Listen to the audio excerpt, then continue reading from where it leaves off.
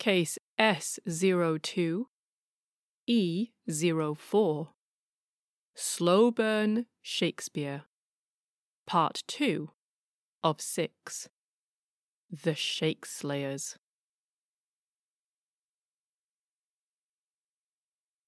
In the previous episode in this mini-series, we looked at the general biography of Shakespeare: birth, kids, fame, death, even more fame. Then we looked at the advent of Romanticism, the wobble of the British Empire, badolatry, and how they all coincidentally, or not, arrived at around the same time as the first documented existence of the Shakespearean authorship question. This is the question, hopefully you've realised this by now, about whether or not Shakespeare actually wrote all the works attributed to him. That led us neatly onto the combatants. On the one side in scarlet, the colossal, well-resourced, heavily fortified Stratfordians. These are people who largely either don't care who wrote the works in question, or who care, sometimes in very loud and indignant tones, that even daring to question Shakespeare's authorship is the deepest desecration of a holy national institution. And on the other side, in a splintered, colourful spectrum, the anti-Stratfordians, or as I call them, the antis, scholars, enthusiasts, celebrities, lawyers, those who feel that there is enough room for reasonable doubt and have, accordingly, developed a wide array of theories and alternative Shakespeare candidates. As this suggests, the antis are better understood as a large collection of tiny factions, some of whom are just as prone to warring with each other as with the Stratfordians. At the same time, however, their united agreement on one point, that there is room for doubt, and their tireless persistence in suggesting alternative explanations and digging for evidence has ultimately meant that their voice has been heard, even in the face of the most strenuous Stratfordian objections. Evidence. That's a critical concept that I haven't said all that much about yet, which seems kind of important in an episode like this. It's not likely that the Shakespeare authorship question would have lived on for this long and burned away this brightly if the evidence on either side was completely non-existent or absolutely overwhelming. We'll get to the Stratfordian evidence towards the end of this mini-series. For now, let's focus on the antis. When they make these claims about whichever candidate or theory they prefer, what are they basing those claims on? What is their evidence? At its simplest, the arguments for doubting Shakespeare's authorship generally boil down to about 5 themes, depending on quite how you slice them up, and in a moment we'll take each one in turn.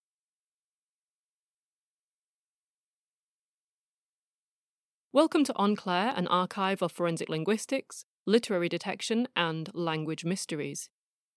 You can find case notes about this episode, including credits, acknowledgements, and links to further reading at the blog. The web address is given at the end of this podcast.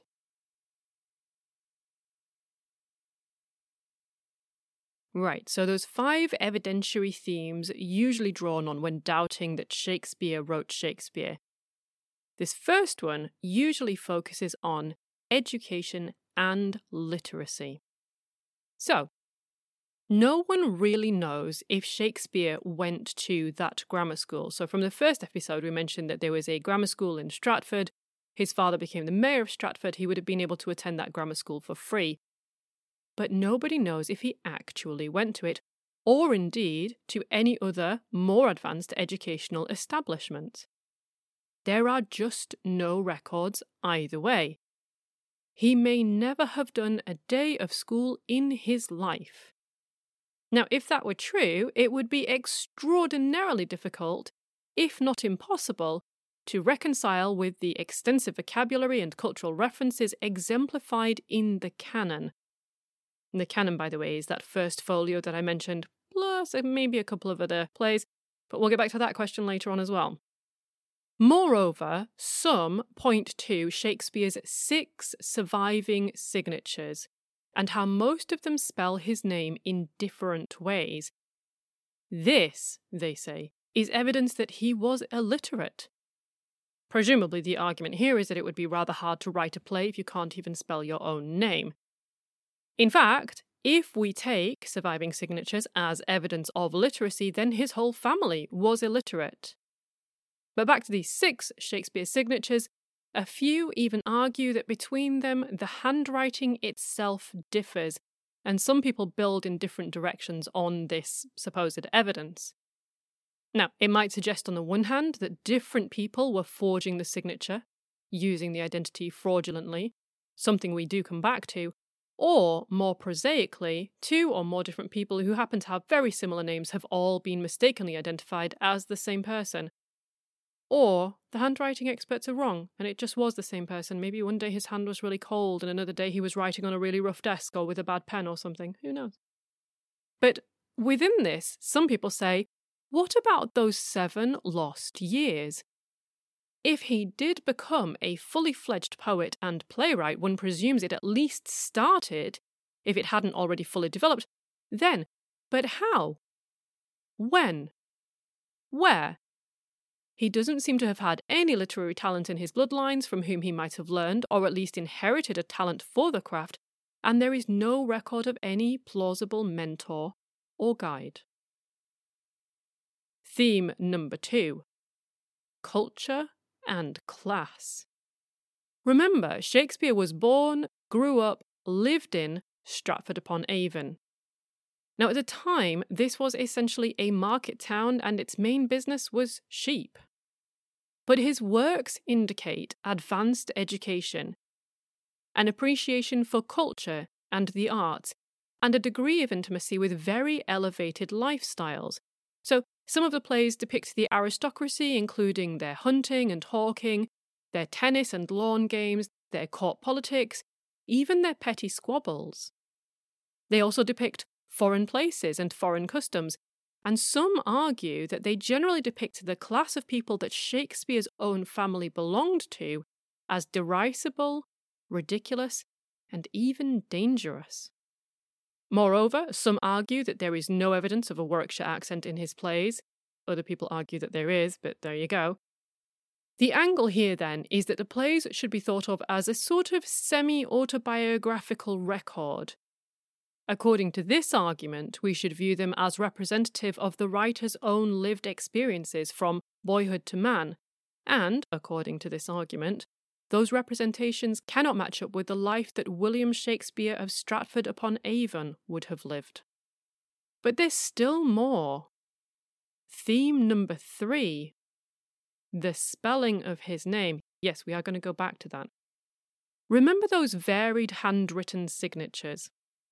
Well, it happens that not only do their spellings mostly differ to each other, they also differ to the spelling of the name on most of the plays and poems attributed to him.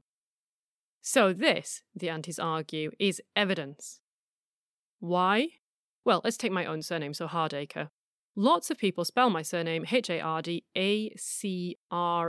like an acre of land. An acre of crappy land, I guess. It's actually the more common variant. So lots of surnames have multiple common variants. Brown can have an E at the end. Johnson sometimes appears without the H. Phillips can have one L or 2.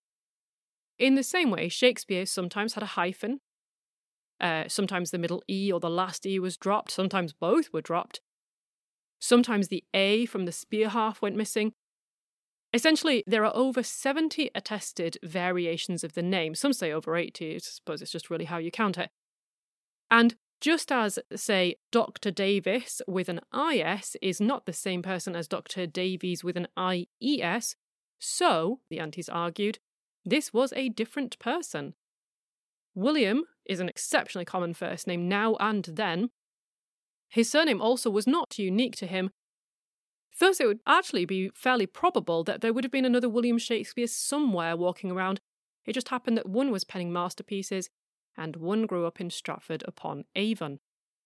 So, another argument is, well, yeah, okay, maybe it was the same man, but he was a cutout, a front, a pen name for hire.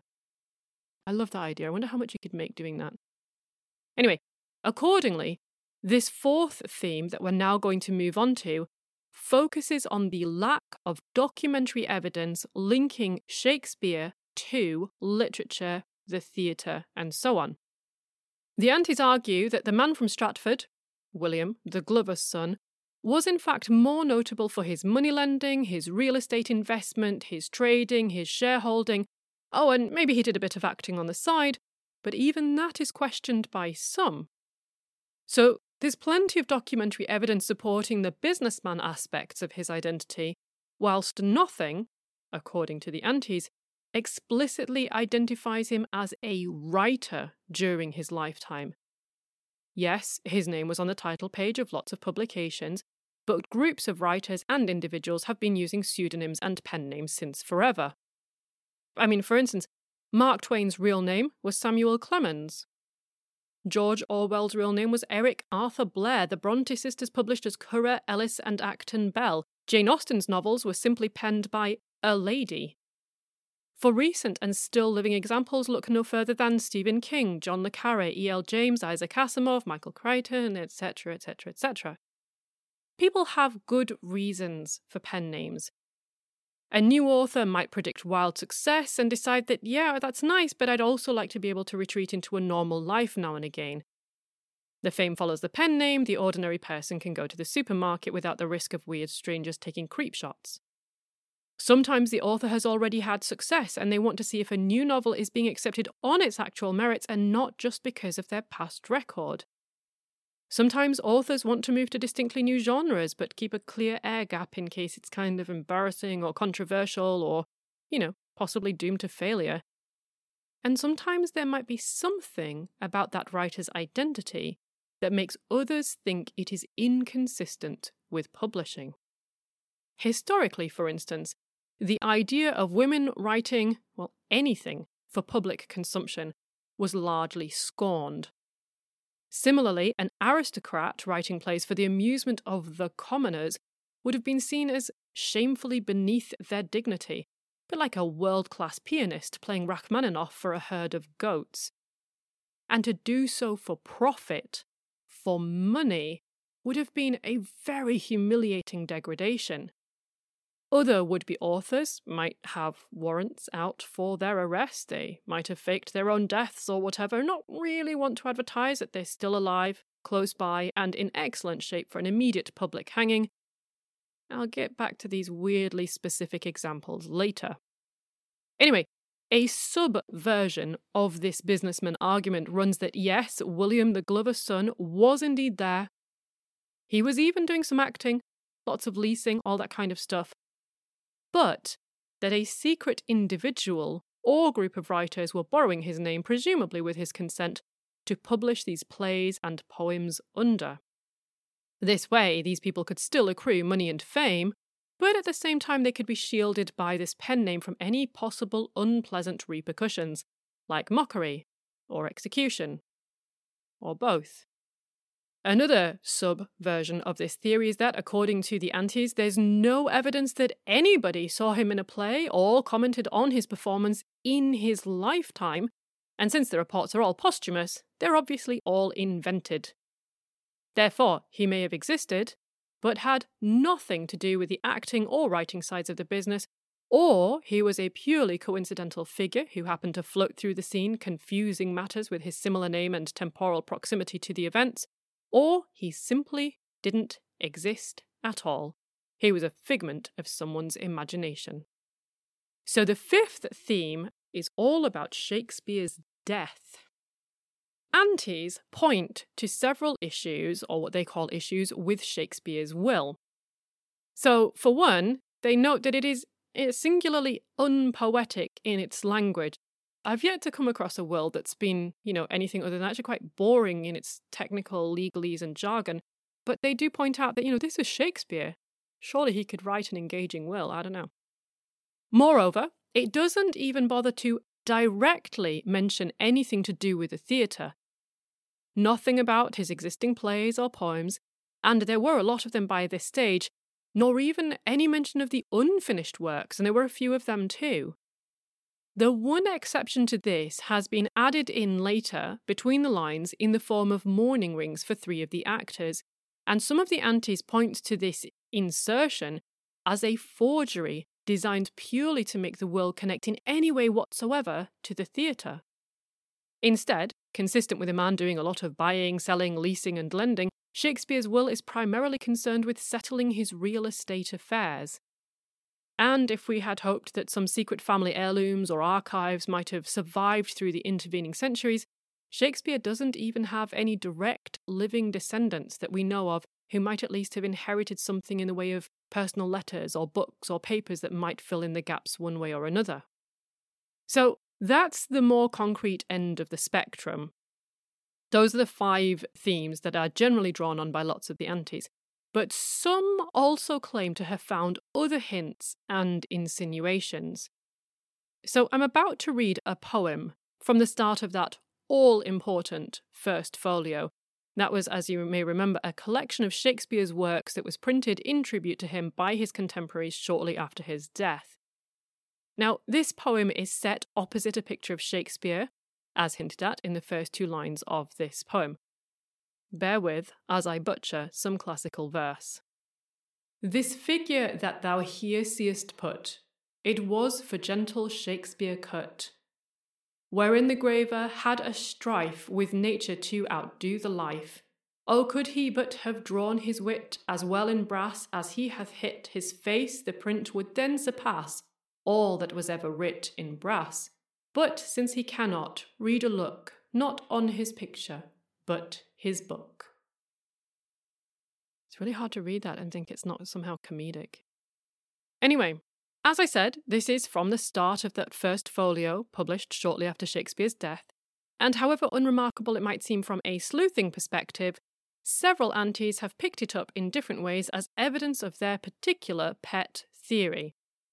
Some have commented on the use of the word figure in the first line, so this figure that thou here seest put, it was for gentle Shakespeare cut. You might think that this figure is a reference to the image of Shakespeare on the opposite page, as I said, but some aunties have claimed that in the Elizabethan period, figure meant something more like fiction. So this fiction that thou here seest put.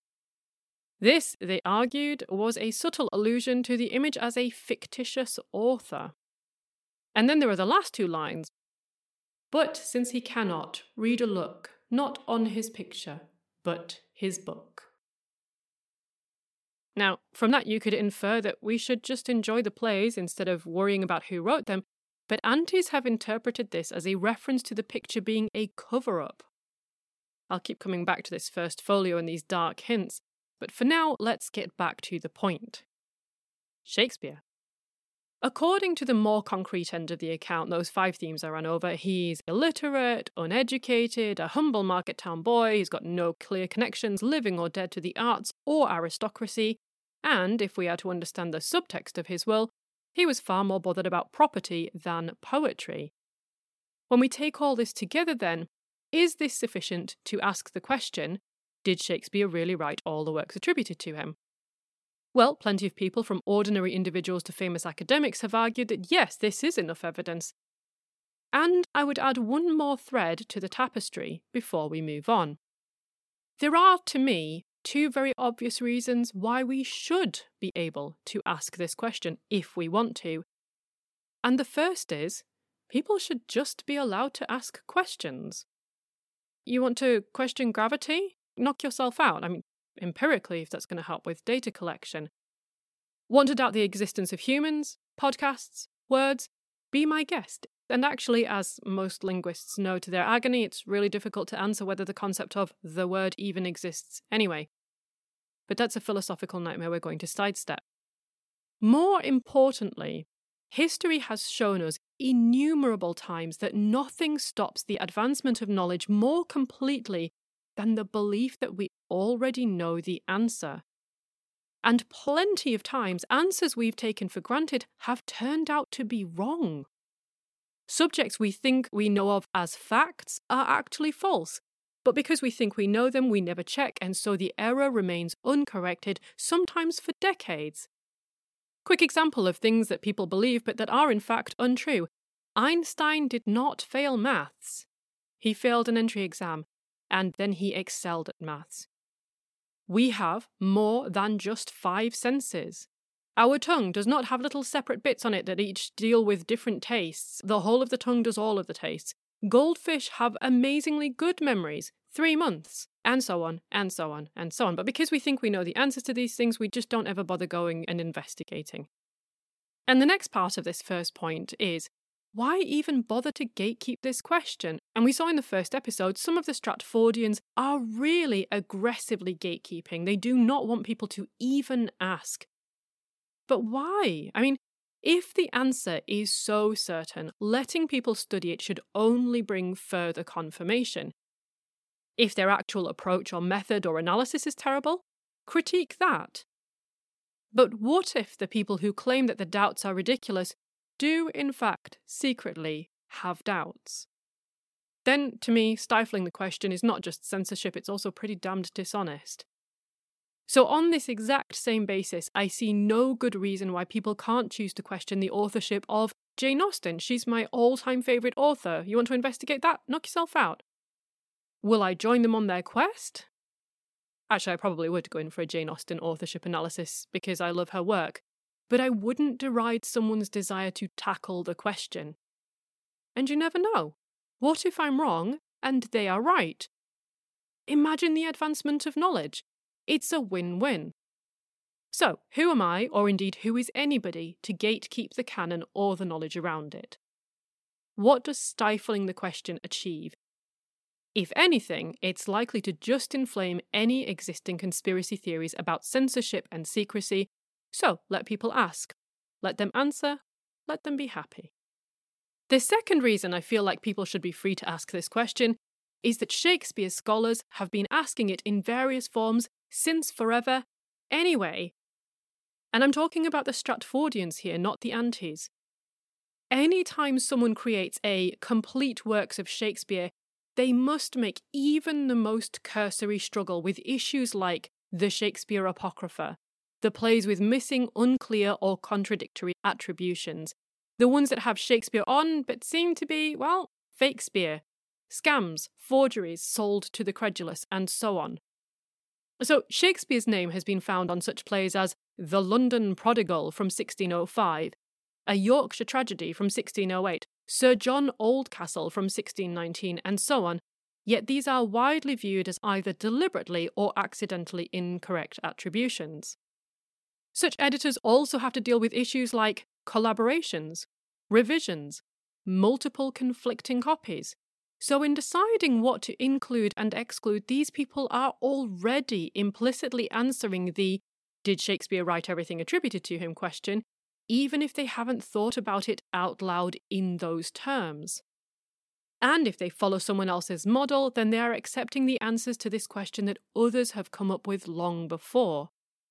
And as the next episode will show, the passing centuries have provided countless opportunities for incrementally mounting errors. Indeed, we already have a historical record showing that the canon itself, that enshrined collection of Shakespeare's undoubted works, is not as concrete as it might seem.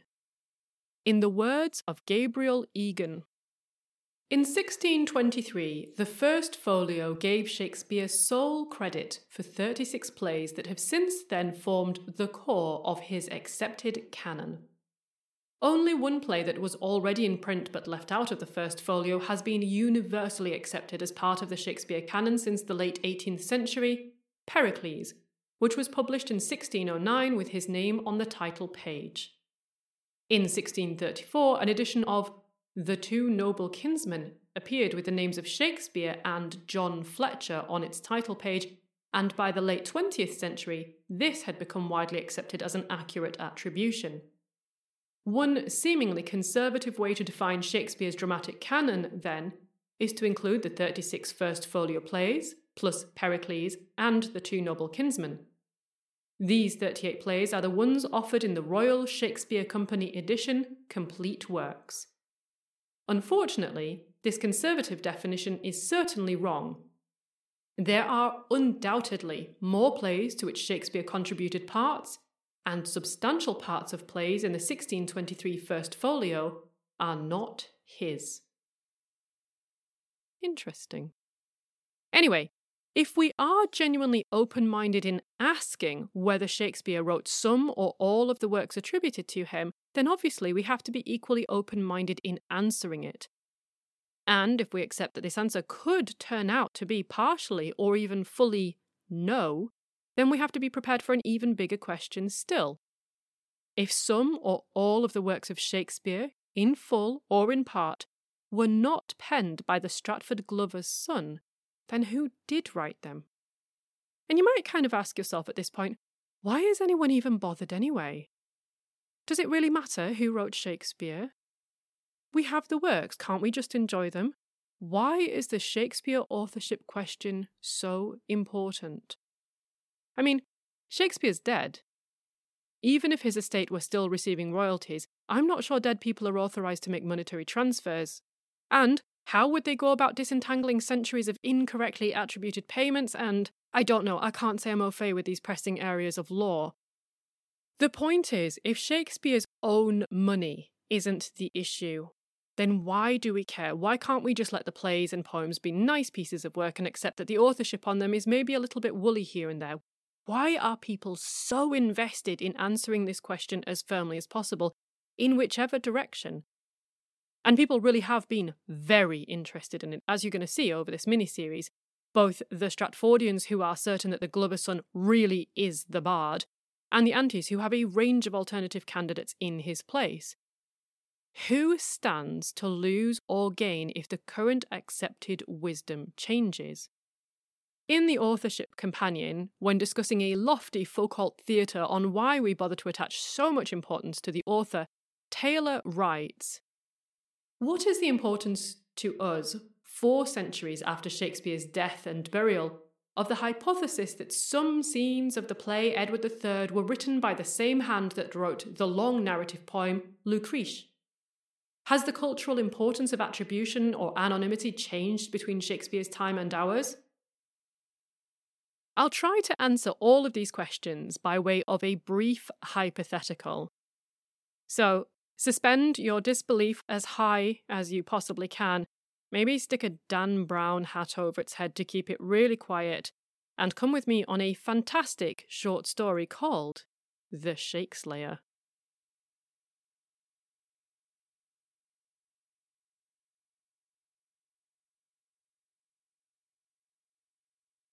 Let's imagine that, a PhD student has taken on the Shakespeare authorship question for their thesis. They've got an old laptop, it's covered in Swampert stickers, they've gathered digital copies of the many versions of Shakespeare, including everything from the canon and all the works from the Apocrypha, and they are comparing the complete known works of 100 other authors from around that time. People who even work in this field will know how monumental this task is that I've just described, but let's just go with it for now. After an exhaustive process of, let's say, corpus linguistic analyses, it's my podcast, I can do that. So after an exhaustive process of corpus linguistic analyses, Shakespeare has been compared to all of these other authors and their works, and some really rather surprising results have come back. Remember, this is a story, not real. Shakespeare didn't write most of the canon, or maybe even any of it. So remember, this is a story, and to an extent you can choose the details to suit you, I don't mind. Anyway, maybe this student, I'm going to call them Alex for short, just to make my life easier, Twitter handle, Alexis apart. So at the start, Alex has quickly learned that the authorship question is a mess that sprawls centuries and continents and the bitter fault lines of human ego. But at the end of their PhD, they also find out that attempts to publish unorthodox answers to that question pretty much all end up plunging down into the academic abyss known as desk reject. But Alex is social media savvy, and they're undeterred by the old modes of scientific communication, so they start pinging their findings out into the public domain. Maybe they use blog posts, memes, jokes, whatever. They make it fun and accessible. Next thing, a local journalist picks it up, and then it gets bigger, and then it's snowballed in the press for a bit. Maybe some big shot scientist with 1 million followers posts about it, and then the singularity hits. Whatever the case, imagine that in one way or another, the story gets out, the narrative starts to shift. This new way of looking at Shakespeare lands in front of the eyes of a large number of people, and the media picks it up in a big way. What would the reaction be to the news that Shakespeare didn't write Shakespeare? To try and answer this, I have to draw on some of my own experiences, so apologies that I'm going to waffle on a bit for a moment here. So once upon a time, my work also got picked up in the media, and each time things went surreal very quickly. Each one lasted about a week, and looking back, I will be very glad if it doesn't happen again, to be honest. The levels of stress are unreal. It's exhausting. Anyway. So the first time it started out small, there was this sort of snide, backhanded article in The Guardian, half laughing at my research, like, trolls, who researches trolls? Aren't academics weird? But then it got picked up much more seriously in the US, where there had been a spate of really serious incidents involving children. I won't go into any further details there. Back in the UK, it then got recannibalized back into the media cycle as the topic du jour, as a really pressing moral and cultural debate point. Except it lasted for a week, and a week is a long time when you're doing this kind of thing. It's very intense. So in that time, a related high-profile story of abuse hit the headlines, and the whole thing exploded. So I would wake up and I would have numerous texts, I would have dozens of private messages, sometimes I would have hundreds of emails, missed calls, and more.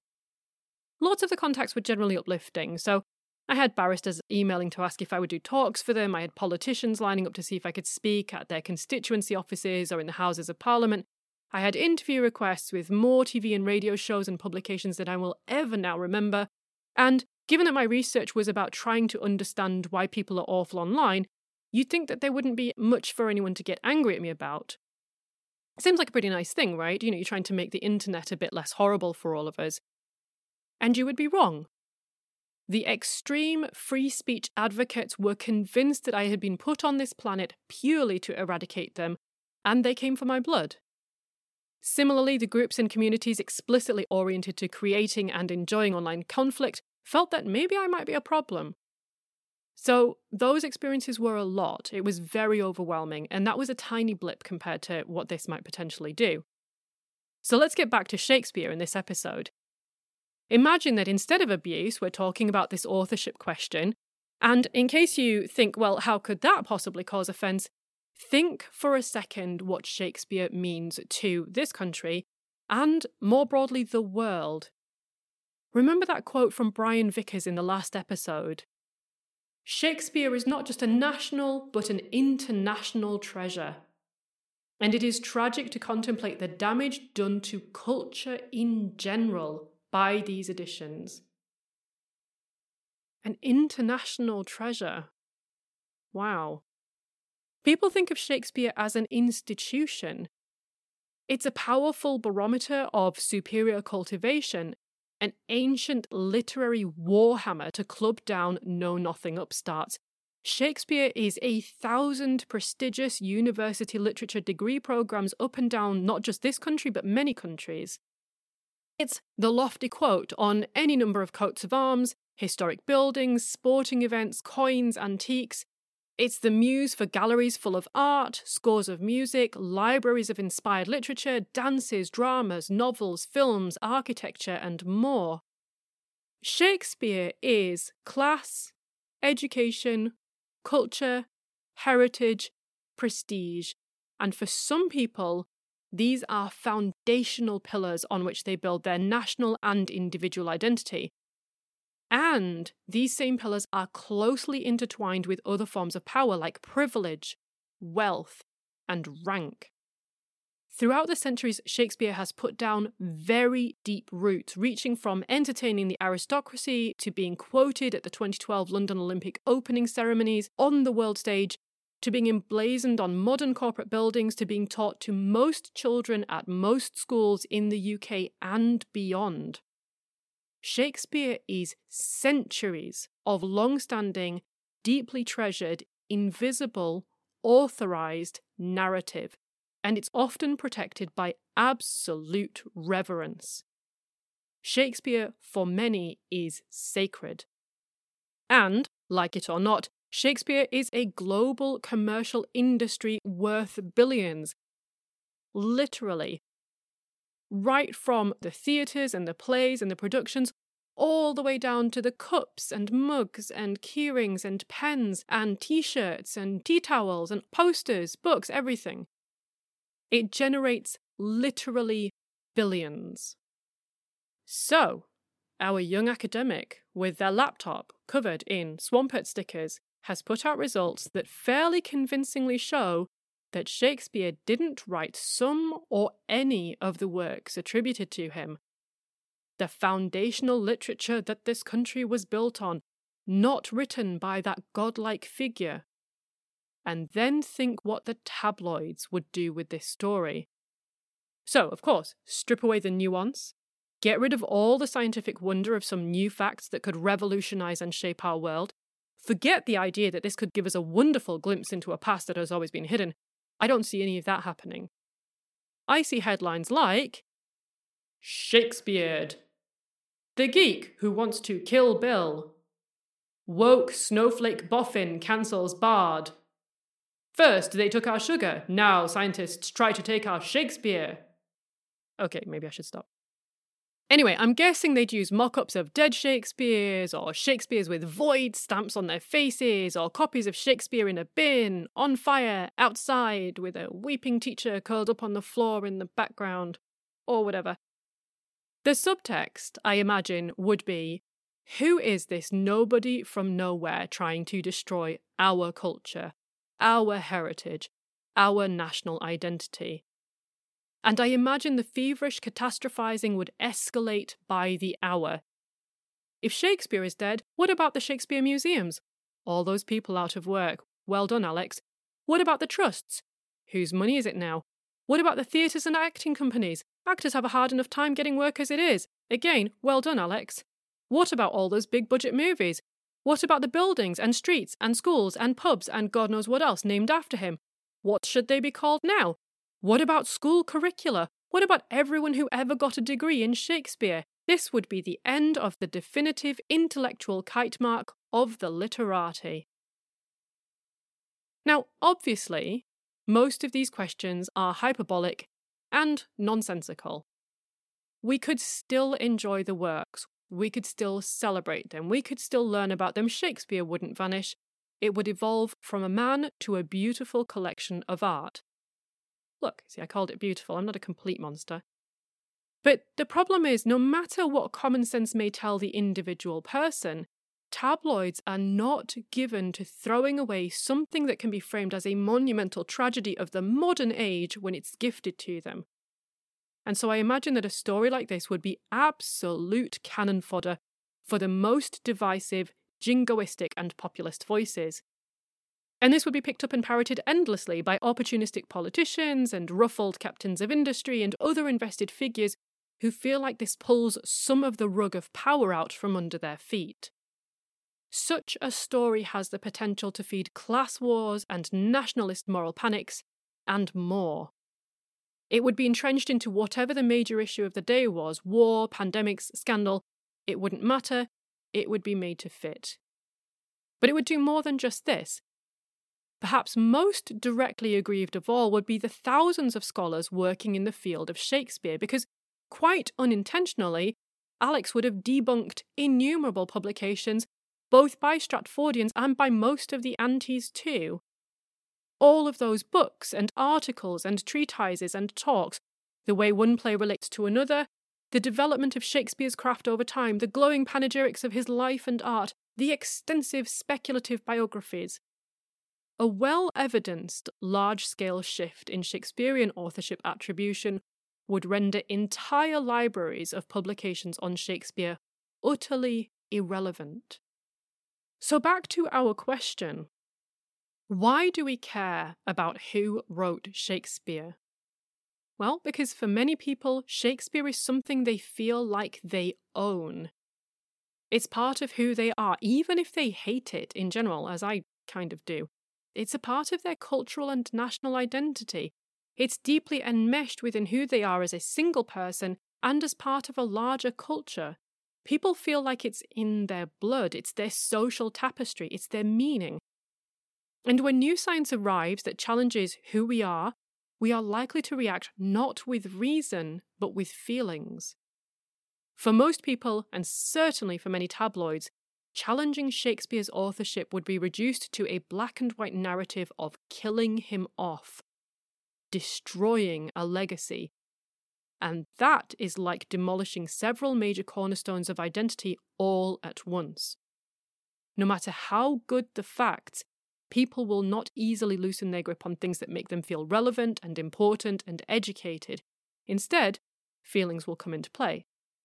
And it really doesn't matter how little facts care about feelings, because time and again throughout history we've seen what happens when the sharp scalpel of science cuts through deep-running sentiments such as nationalism and status.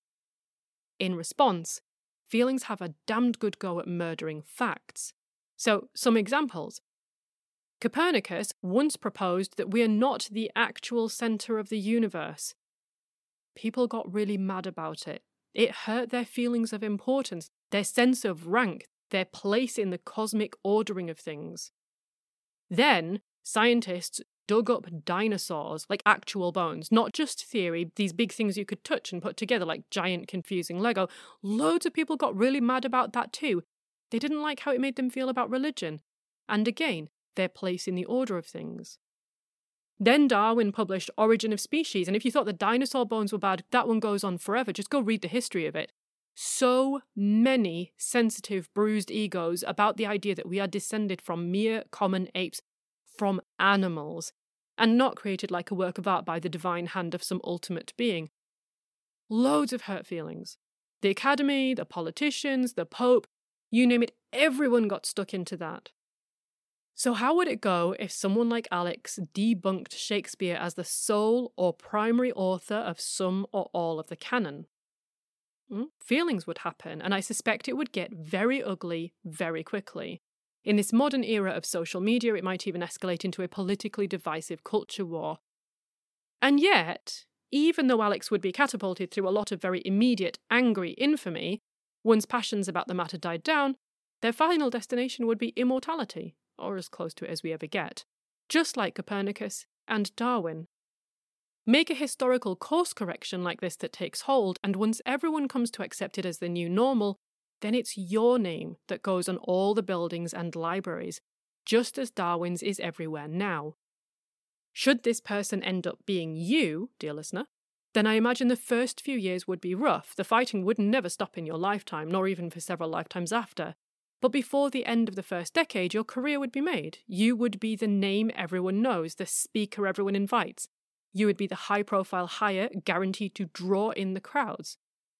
For the person who genuinely cracks the Shakespeare authorship question, whether to prove that he did author the works or didn't, or something in between, there is a glittering future.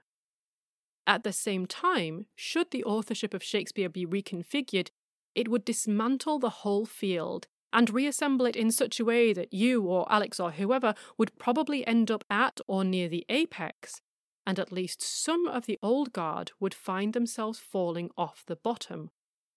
Obsolete. And this is why the Stratfordians sometimes argue that this is a glory-seeking effort rather than a scientific mission. They feel that the people who are pursuing these avenues are simply trying to grab the headlines. At the same time, however, the antis say that the Stratfordians are so committed to their view because the status quo is so heavily in their favour, they already have the headlines, they're already getting the big funding and the fame and so on. Once again, I have to say, my little Shakespeare story there, I have to reiterate how improbable at least that exact version of the story is on two grounds. The first is Occam's razor. I've mentioned it before and I will come back to it again later. The other is all the difficulties of working with this kind of data that I mentioned in the very beginning of the story. I sort of said, they've got 100 data sets of authors and they've got all of the works of Shakespeare. Just the agonies of that question alone could be an entire podcast miniseries by itself. Also, producing results that could rise to such an evidentiary standard as to overcome plenty of reasonable objections, and there would be plenty, would be incredibly difficult. Remember, you would have to contend with choosing the best datasets, accounting for the many ways multiple authorship can make its way into a text, justifying your choice of suspect list, explaining your methods needle to thread, evidencing why your results really do convincingly identify someone else as the probable author, and so on and so forth. Any one of these parts of the project would be agony by itself, and there are still other issues besides. But even though every single one of these is extremely difficult, none are impossible. So let's scale it right down to something more realistic. Let's change it from catastrophically, shifting the authorship on most of the canon, to maybe just inconveniently relegating Shakespeare into second place on a few of the major plays, or adding his name to other works previously unsuspected, or some combination of that. Even these much more modest results would produce aftershocks sufficient to reconstruct the field of Shakespeare, and just as some stakeholder shares would go up, others would certainly go down. It would result in the republications of countless volumes, and I said it before, but the name of Shakespeare being stamped upon a work is a de facto hallmark of excellence. To have the name added to some new work would instantly confer interest in it. There would be new publications, new productions, new degree programs, and more. The warm springs of both fame and funding would change course, and it would leave some of the big fish in their old ponds to slowly dry out, whilst the little newcomers are flooded. Back in real life then, away from this sort of Black Mirror version of Shakespeare reality, for me, the resistance to questioning Shakespeare, and particularly his authorship of the canon, has always seemed less about, say, having a sensible research question, or using rigorous methods, or finding results that rise to an appropriate evidentiary standard. Instead, it's felt more insidious, defensive even. It's looked like gatekeeping, I've said this before, and it's looked like an attempt to maintain a highly prestigious status quo that protects a monolithic source of huge national pride, and maybe even safeguards individual careers and reputations. After so many decades around so many academics, I find it impossible to believe that there aren't at least a few Stratfordians whose motives for deriding the question are impelled, at least in part, by fear.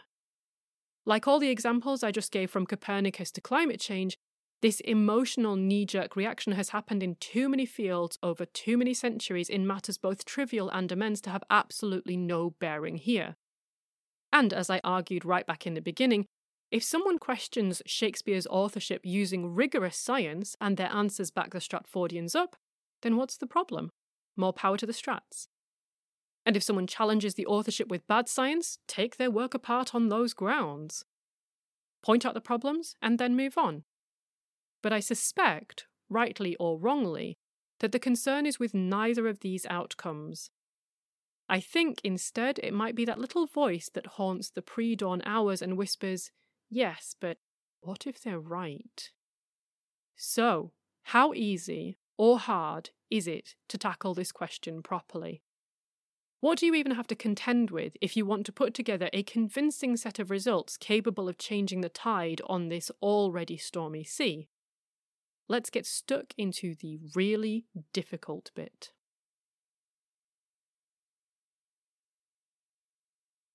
Okay, so in forensic linguistics, generally speaking, you get a disputed text. It's the one everyone's arguing over, hence the word disputed. It might actually be 20 emails or 1,000 text messages or whatever, but typically, whatever that dataset is, there's just one version of it. There aren't 3 versions of, say, the first tweet and then 7 different versions of the next tweet, and no clear idea which should be taken as the official one. But as usual, Shakespeare has to be the overachiever. In lots of cases, there are canonical editions of, well, the Shakespeare canon. That is, there are the versions that most people take as the Romeo and Juliet or the Macbeth. Some of us have even learned some of the lines from them, and we think of those lines as being immutably part of that work, that those works are just not the real complete thing if those lines don't exist. But in reality, this is simply not true. There are multiple versions of many of Shakespeare's plays. What am I talking about? Well, firstly, these plays are usually written by hand to start with. They didn't have Word back then. And imagine writing out the entire script, say 10 times, one for every actor. That is a massive job. Instead, in Elizabethan times, rather than writing out plays in full, they were typically written per character and then later combined into a master copy, or some variation of this. So Shakespeare allegedly operated on this particular method, crafting characters for each actor and collaborating with them when practicing and performing the play. That's right, collaborating with them. So every actor was given a part consisting of his character's spoken lines along with a few cues. So Taylor and Burrus argue that all Shakespeare's plays were written to be co-created by a team, and that members of this team were continually changing over time. So Shakespeare's plays and Shakespeare himself was connected with multiple actors, artists, and playwrights, and it would be impossible to name them all. So the playwright creates the separate pages of lines for each actor. The actor may or may not have some input. Maybe a line or a joke doesn't work so well on the night, so they change it afterwards. Or a whole scene gets cut because it's a bit boring and they put a new scene in, or they just leave it out completely. Maybe an actor literally breaks a leg and a new guy steps in, but they like to play that character a bit differently. And so already now you have multiple versions of this play, even if it's just over a few weeks. But then, let's say a publisher gets in touch or the playwright secures a publishing deal. Now it's time to reproduce, print, and sell, let's say, Hamlet. But to do this, the typesetters need a copy of the play. The trouble is, the version in writing isn't an exact replica of the one being performed because some of the actors play their parts differently depending on where the performance is taking place. They may leave certain jokes in if it's just the rabble at the theatre. They may take the riskier lines out if they're in court entertaining the aristocracy. And since they've memorised their part, they haven't bothered to update their script because what's the point? They'd have to change it every day sometimes. And even if they were keeping their parts beautifully up to date somehow, manuscripts go missing. They fall apart, they land in the fire, they get stolen, sometimes they're just illegible. Let's say, though, that the playwright manages to create an up-to-the-moment copy of the play as it's happening on stage right then, and off it goes to the printers. A week later, the production might have changed again to reflect recent politically or socially relevant events. New jokes will have been added, old ones will have been dropped because they're tired or dangerous. Then, a bright new star might breeze in and adapt, shorten, revitalise. The script, the entire script, is now half the length but twice as brilliant. And of course, very different to the one that went off to the printers last month. So, now, which is the real version? Multiply all these variables by plenty of actors, dozens of plays, hundreds of edits, thousands of performances, tens of thousands of print runs, and what you're left with is, in some cases, not just incredible variation between different versions of the exact same play, but also a long history of lost versions that were never committed to record before the last spoken word of them faded from the air, never to be revived. In response to all of this, you might say, well, what about the first folio? Surely, once Shakespeare dies and people have picked their favourite version, that would be it, right? Nope. More complications still. In 1755, Samuel Johnson published his Dictionary of the English Language. In its wake, various societies, handbooks, style guides, notable figures, and even political efforts all bent their attention on spelling reforms. Now, this is a whole topic by itself, but the short version is that spelling did not standardise overnight. It lurched and staggered along, sometimes it stumbled back a bit, then it raced forward, until we are where we are today. As a result, however, copies of Shakespeare's works from different time periods typically have their original spelling variations modified to reflect whatever the accepted standard of spelling was in that moment. But some might apply light touch changes here and there, whilst others might comb through the whole work, changing a substantial percentage of it. And, alongside this, modern copies often have perceived wording errors and lineation problems fixed too. Then you have people like Bowdler, who quite literally Bowdlerized Shakespeare. I'm going to try not to roll my eyes right out of my head, but it's going to be tough. Bowdler expurgated. No, really, it sounds like something out of Futurama, but that is the proper technical term. Anyway, he expurgated the works of Shakespeare. Maybe it's expurgated. I've never actually heard this word said out loud. You say it how you like, I don't mind. By this, I mean that he removed or reworked lewd and lascivious content. In other words, he deployed metaphorical fig leaves to the text, hence why these are sometimes referred to as fig leaf editions. Why would he do this? To protect the innocent eyes, ears, and easily corrupted minds of women and children. See also comstockery, patronising, Streisand effect. Small digression. My upper school didn't have much going for it, but I do vividly remember all these decades later the sheer scorn that our literature teacher, Ms. Simmons, poured on the idea of censoring texts. Apparently the previous teacher on the course had used fig leaf editions for the girls, and her contempt for that idea was amazing. I can still remember it. Good teachers really do stay with you forever. Never mind the fact that, having studied the play twice over for 2 different schools, I still couldn't tell you which bits were supposed to have put my fragile little mind in such peril. But anyway, back to the point.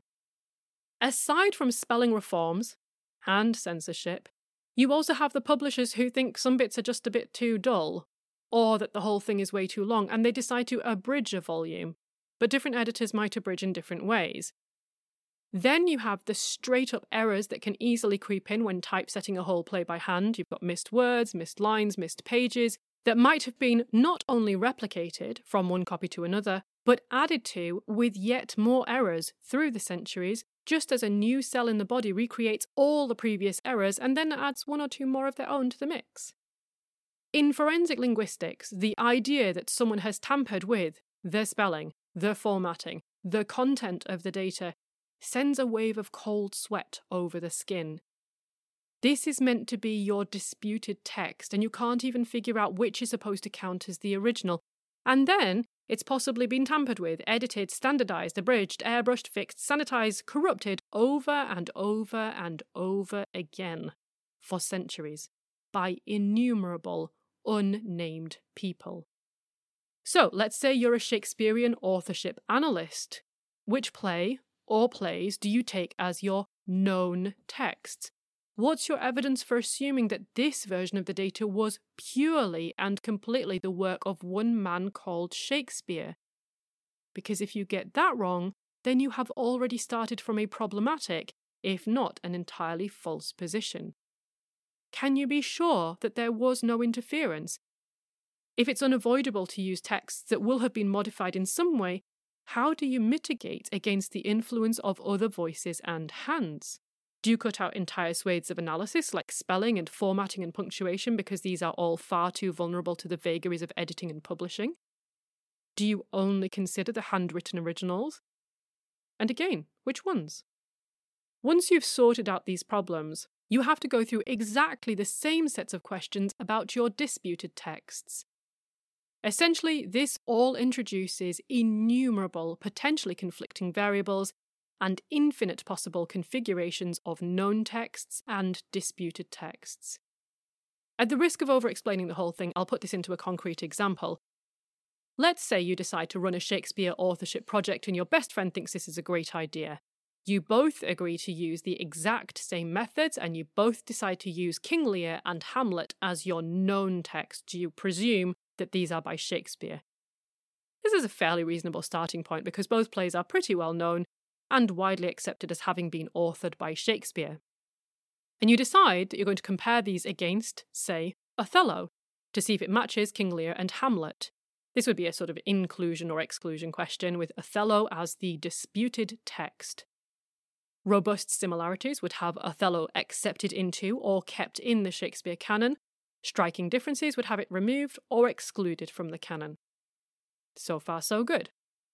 So you both go ahead and you feverishly run your analyses and you get your results and you get back together, and like good scientists, you're striving to replicate the studies for maximum empirical validity, but when you compare, your results are different.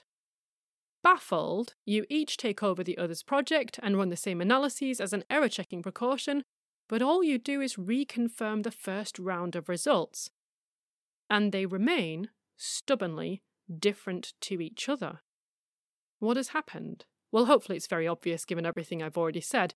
You've each unwittingly chosen different versions of King Lear, Hamlet, and Othello, and they really can be quite different. One version of King Lear has about 200 lines more than another. Similarly, the quarto version of Hamlet has over 200 lines that the folio version doesn't have, but at the same time, the folio version has 70 lines that the quarto doesn't have. And there are hundreds of other differences in individual words or short phrases. In fact, there are multiple versions of the various folios and quartos, and remember, these are all still publications that are a long way downstream from the original handwritten scripts. Don't forget too that if you want to do this properly, and especially if you're going to want to show that someone else wrote the works of Shakespeare, you're going to have to draw up a list of viable possible alternatives. So, who is going on your suspect list? What's your evidence for including some and excluding others? Do you even know all the people who could realistically be the alternative author or authors? Is this an impossibly open-ended list? Once you finally have a hopefully closed set of candidates, you're also going to have to find comprehensive known text datasets for them too. That is, if they even have surviving texts that can be confidently attributed to them. And you're also going to have to deal with exactly the same sets of issues around editing and standardization and interference for all of their works. And then you're going to need to perform rigorous comparisons back and forth until you've got a complete picture of what's going on. And of course, the analysis itself has got to be meaningful. You can't just wheel out any old method and assume it will actually tell you anything useful. And even more, of course, lots of people disagree about the best ways to test for authorship. Methods range from highly qualitative historical approaches to discourse analysis and stylistics, through to much more quantitative methods like corpus linguistics and statistical analyses, right through to straight-out black box algorithms and multivariate methods such as principal component analysis and Bayesian mathematics. The short version here is that when it comes to the field of Shakespearean authorship, if you're really trying to do it properly, there are quite a lot of headaches involved, even just in getting off the ground. But even those many difficulties involved in identifying versions and creating datasets and mitigating for interference and using a robust method and interpreting the results sensibly and so on, have not remotely stopped scholars in the field. For some, I'm sure it's actually just made it all the more fun, and plenty of Shakespeare scholars have given all of these matters and far more besides considerable thought. I'm talking here about both the Stratfordians and the Antis.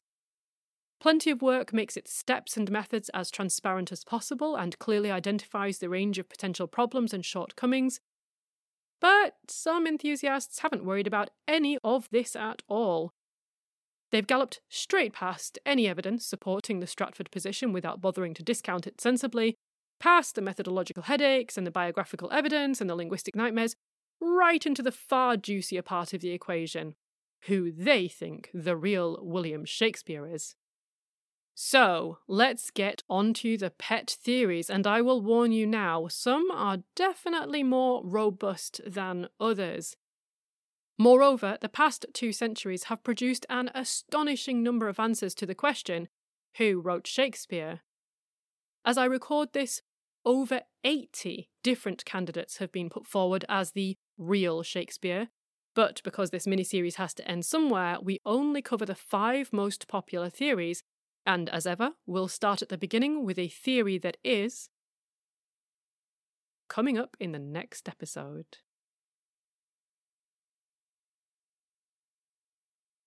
End of part 2 of 6.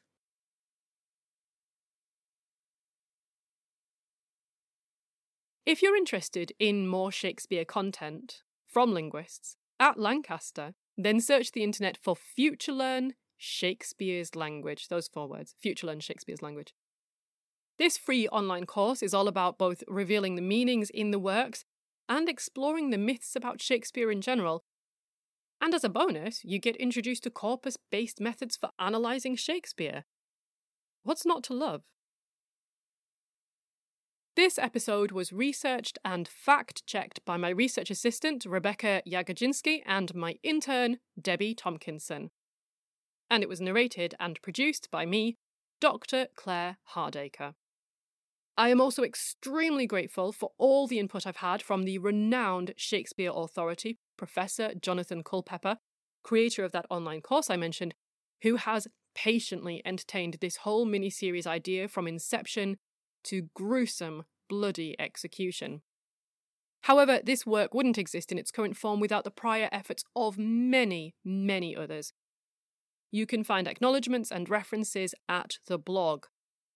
Also there, you can find data, links, articles, pictures, older cases, and more besides. The address for the blog is wp.lancs.ac.uk/Enclair, and you can follow the podcast on Twitter at _Enclair, or if you like, you can follow me on Twitter at Dr. Claire H.